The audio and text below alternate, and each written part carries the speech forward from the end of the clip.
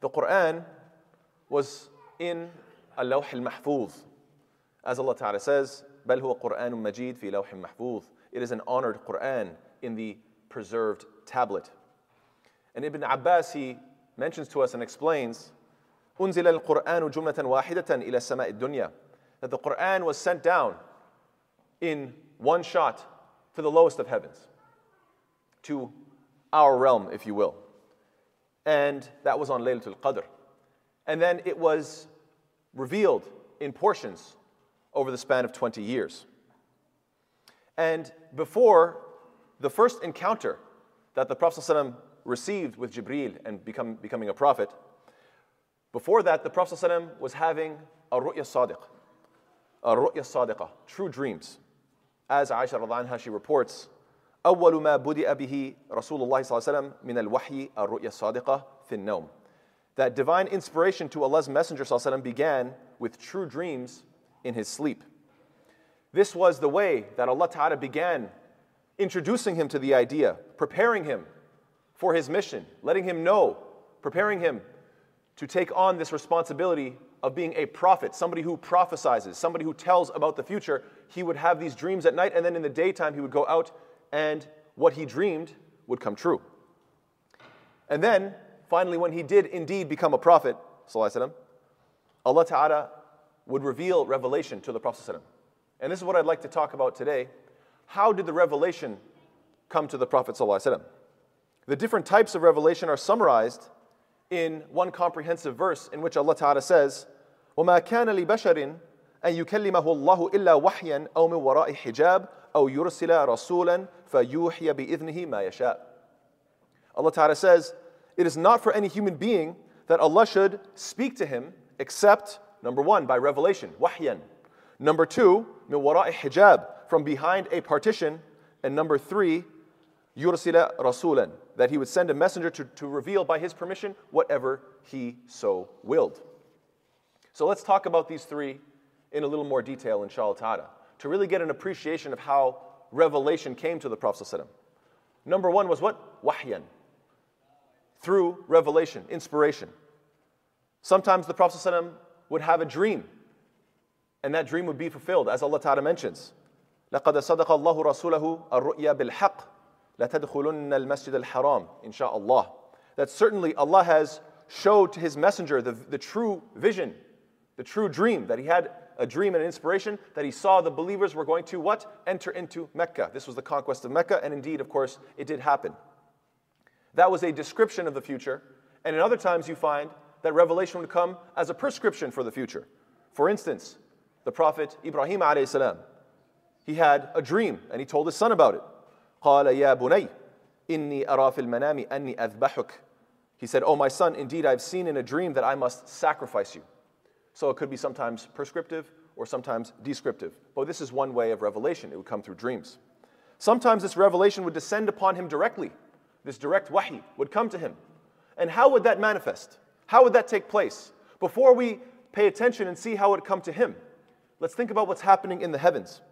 The Prophet ﷺ informed us, إِذَا تَكَلَّمَ اللَّهُ بِالْوَحْيِ, when Allah Ta'ala would speak revelation, سَمِعَ أَهْلُ السَّمَاءِ لِلسَّمَاءِ صَلْصَلَةً كَجَرِّ السِّلْسِلَةِ عَلَى الصَّفَا. That the inhabitants of the heavens would hear the clanging of a bell from the heavens like chains being dragged on rocks. And what effect would that have? فَيُسْعَقُونَ. So they would, you could say, swoon or be awestruck, be completely overtaken. Until what?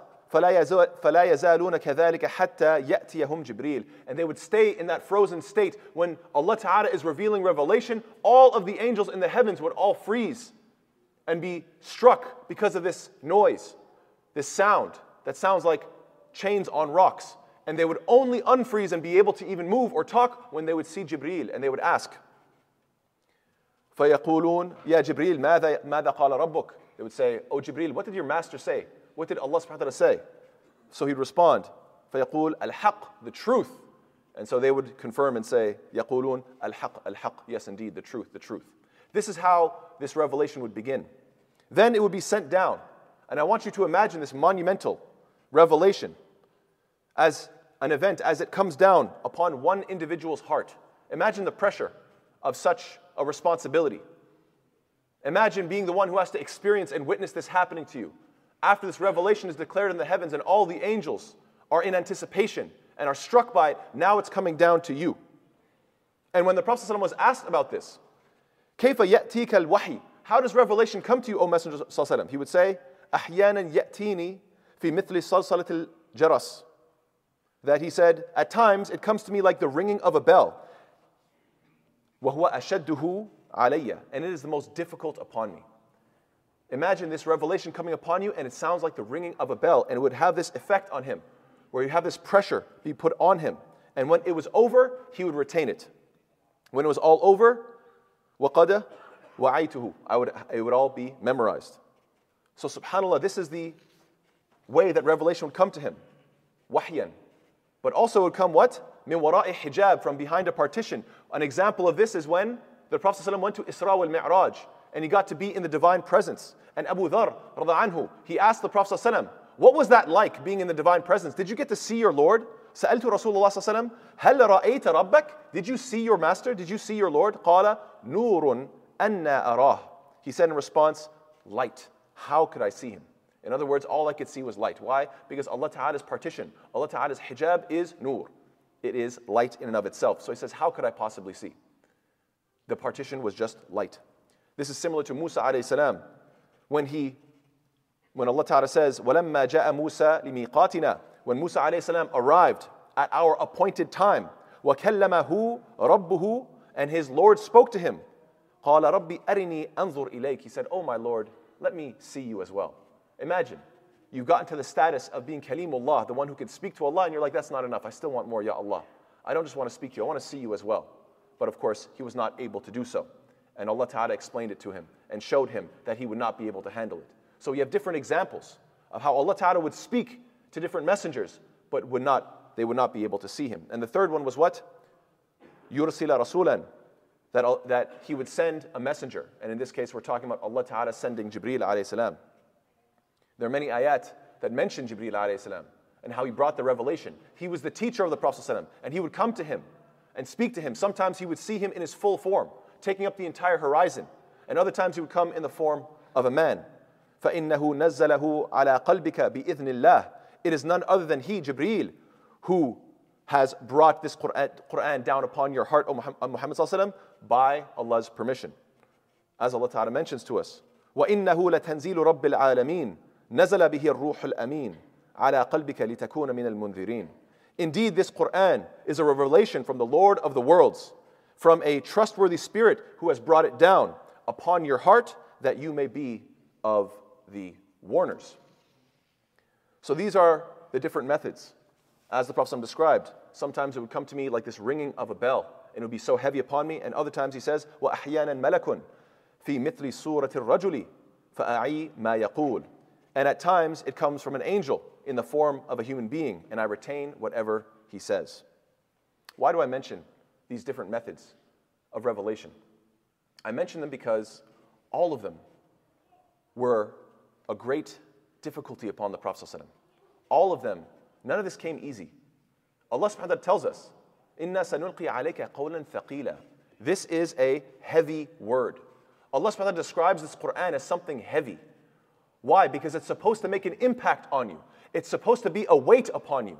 It's supposed to be something that has an effect on you and an effect on the society around you. It is supposed to be something that you actually strive towards. In fact, we know that Zayd ibn Thabit, anhu, he said, he was the katib, he was the writer of the Qur'an. When the Prophet would receive revelation, there were different people appointed to write. And one of them was Zayd ibn Thabit. And he says, Kuntu ila jambi Rasulullah sallallahu alaihi wasallam. I was on the side of the Prophet, beside him. We were sitting next to each other. فَغَشِيَتْهُ السَّكِينَةُ. And then the tranquility came upon him. As in revelation came down. فَوَقَعَتْ فَخِذُ رَسُولِ اللَّهِ صَلَّى اللَّهُ عَلَى فَخِذِي. And his thigh was on top of my thigh. You can imagine people sitting cross-legged next to each other, and one person's thigh is close to the other, and then he feels this pressure. فَمَا وَجَدْتُ ثِقَلَ شَيْءٍ أَثْقَلَ مِنْ فَخِذِ رَسُولِ اللَّهِ صَلَّى اللَّهُ عَلَيْهِ وسلم. And I never felt anything heavier than this crushing pressure upon my leg of the Prophet ﷺ. You can imagine. What was the Prophet ﷺ going through? What type of pressure was he feeling? If this is just one Sahabi sitting close to him and feeling the pressure.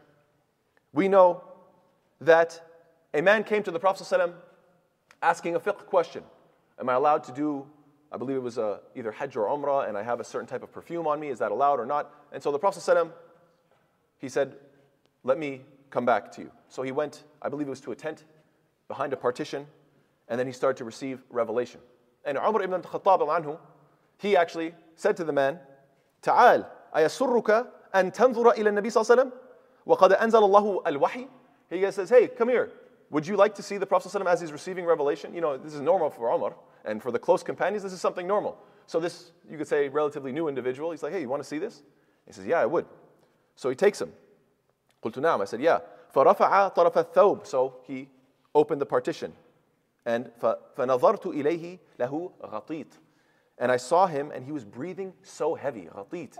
It's almost like a snoring. Now, obviously, we're not talking about somebody sleeping. We're talking about somebody who's clearly awake, under severe pressure, and they're making that heavy breathing sound. It was difficult upon the Prophet ﷺ. And Aisha radiallahu anha, she describes it. وَلَقَدْ رَأَيْتُهُ يَنْزِلُ عَلَيْهِ الْوَحْيِ. I used to see him when the revelation would come upon him, فِي الْيَوْمِ الشَّدِيدِ الْبَرْدِ, when it was a severely cold day. And yet what would happen? فَيَفْصِمُ عَنْهُ وَإِنَّ جَبِينَهُ فَيَتَفَصَّدُ عَرَقًا. That I noticed that the sweat beads would formulate on his head and start dripping from his forehead because of the inspiration. Cold day, and yet you start to sweat profusely. She also reports that she saw when the wahy would come, when the revelation would come upon the Prophet ﷺ, if he was on top of a mount, if he was on top of some sort of an animal riding, the animal couldn't keep going. They would have to stop because of the pressure. It couldn't keep walking comfortably. إن كان لا يوحى إلى رسول الله صلى الله عليه وسلم وهو على راحلته فَتَضْرِبُ بِجِيرَانِهَا. If the revelation was coming to the Prophet ﷺ and he was on his mount, it would stay in its place and unable to move. It would become stuck because of the pressure. This is the weight of revelation. But there's more to it than that. It's not just the weight of the revelation coming to humanity and how difficult it was upon the Prophet ﷺ to receive this. Think about the weight, or you could say the pressure, of retaining it correctly, of making sure you hold on to every word, knowing that you are the vessel that is going to guide humanity. He would be so concerned with getting every word correct that he would rush in the repetition. The moment it was memorized, the moment that he understood and listened to his teacher and retained it, he would go over it again and again. And Allah Ta'ala had to say, too much, it's enough. لا تحرك به لسانك لتعجل به. Don't move your tongue with it so quickly to hasten the recitation of the Quran. Why? Because Allah Ta'ala is going to guarantee it's okay. It's going to come in its time. Don't rush. Don't push yourself so much. Don't be overly eager. It's coming. There's the weight of the physical revelation itself. The weight to retain and the pressure to retain it correctly. And then there's the weight and the pain of being ridiculed and attacked for just trying to guide people aright. How difficult it is and how frustrating it is that you're just going through all this so you can help others. And what do? They mock and they insult and they persecute. And the Prophet ﷺ received revelation about this. And Allah subhanahu wa ta'ala said, what? قَدْ نَعْلَمُ إِنَّهُ لَيَحْزُنُكَ الَّذِي يَقُولُونَ. We know that you, O Muhammad ﷺ, are saddened, are grieved, are pained by what they say. Pressure upon pressure upon pressure. Inshallah ta'ala, I'd like to make some concluding remarks in the second khutbah. وصلى الله على سيدنا محمد وعلى آله وصحبه وسلم تسليما كثيرا. بسم الله والحمد لله والصلاة والسلام على رسول الله. This entire revelation was received through sacrifice. So the question I want us all to go home with and think about, inshallah, hopefully throughout the week. Do we appreciate how this Quran came to us with such ease? It's easy for us. We have it masahif in the home. We have it on our phones. We have it anywhere we want to go, always available. It comes to us with ease because this Islam has been spread. But do we ever consider and appreciate how difficult it was for those who initially spread this message, for the one who received this message, sallallahu alaihi wasallam? Do we sit with our teachers to learn the Quran so passionately that our teachers tell us, slow down, it's okay, you're going to get it? Or do we neglect it?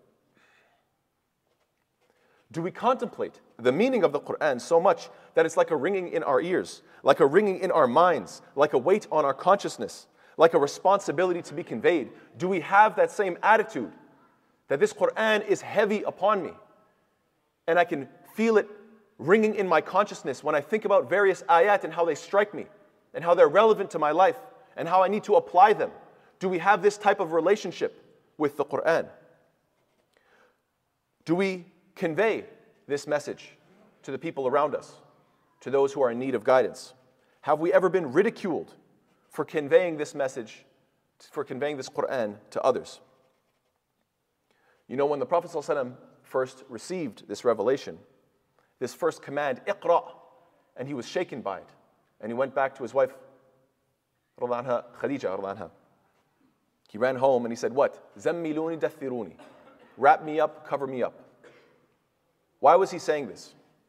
Because perhaps he was intimidated, slowly realizing what type of a responsibility he was being given. That responsibility has been passed on to every single one of us. And him remaining wrapped up, covered up. I don't want to deal with the world.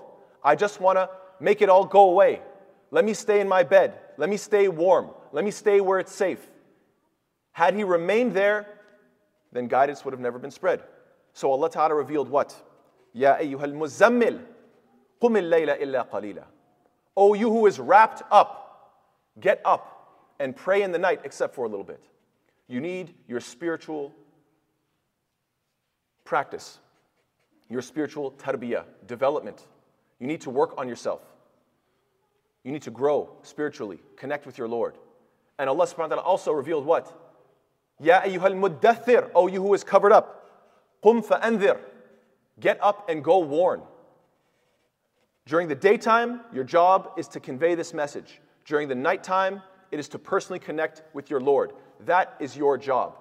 You need to iqra, read continuously, learn, benefit from this knowledge, and then stand up, get up and move.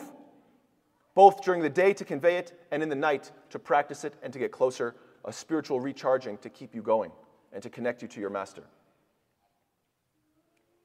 SubhanAllah, I think most of us are still wrapped up.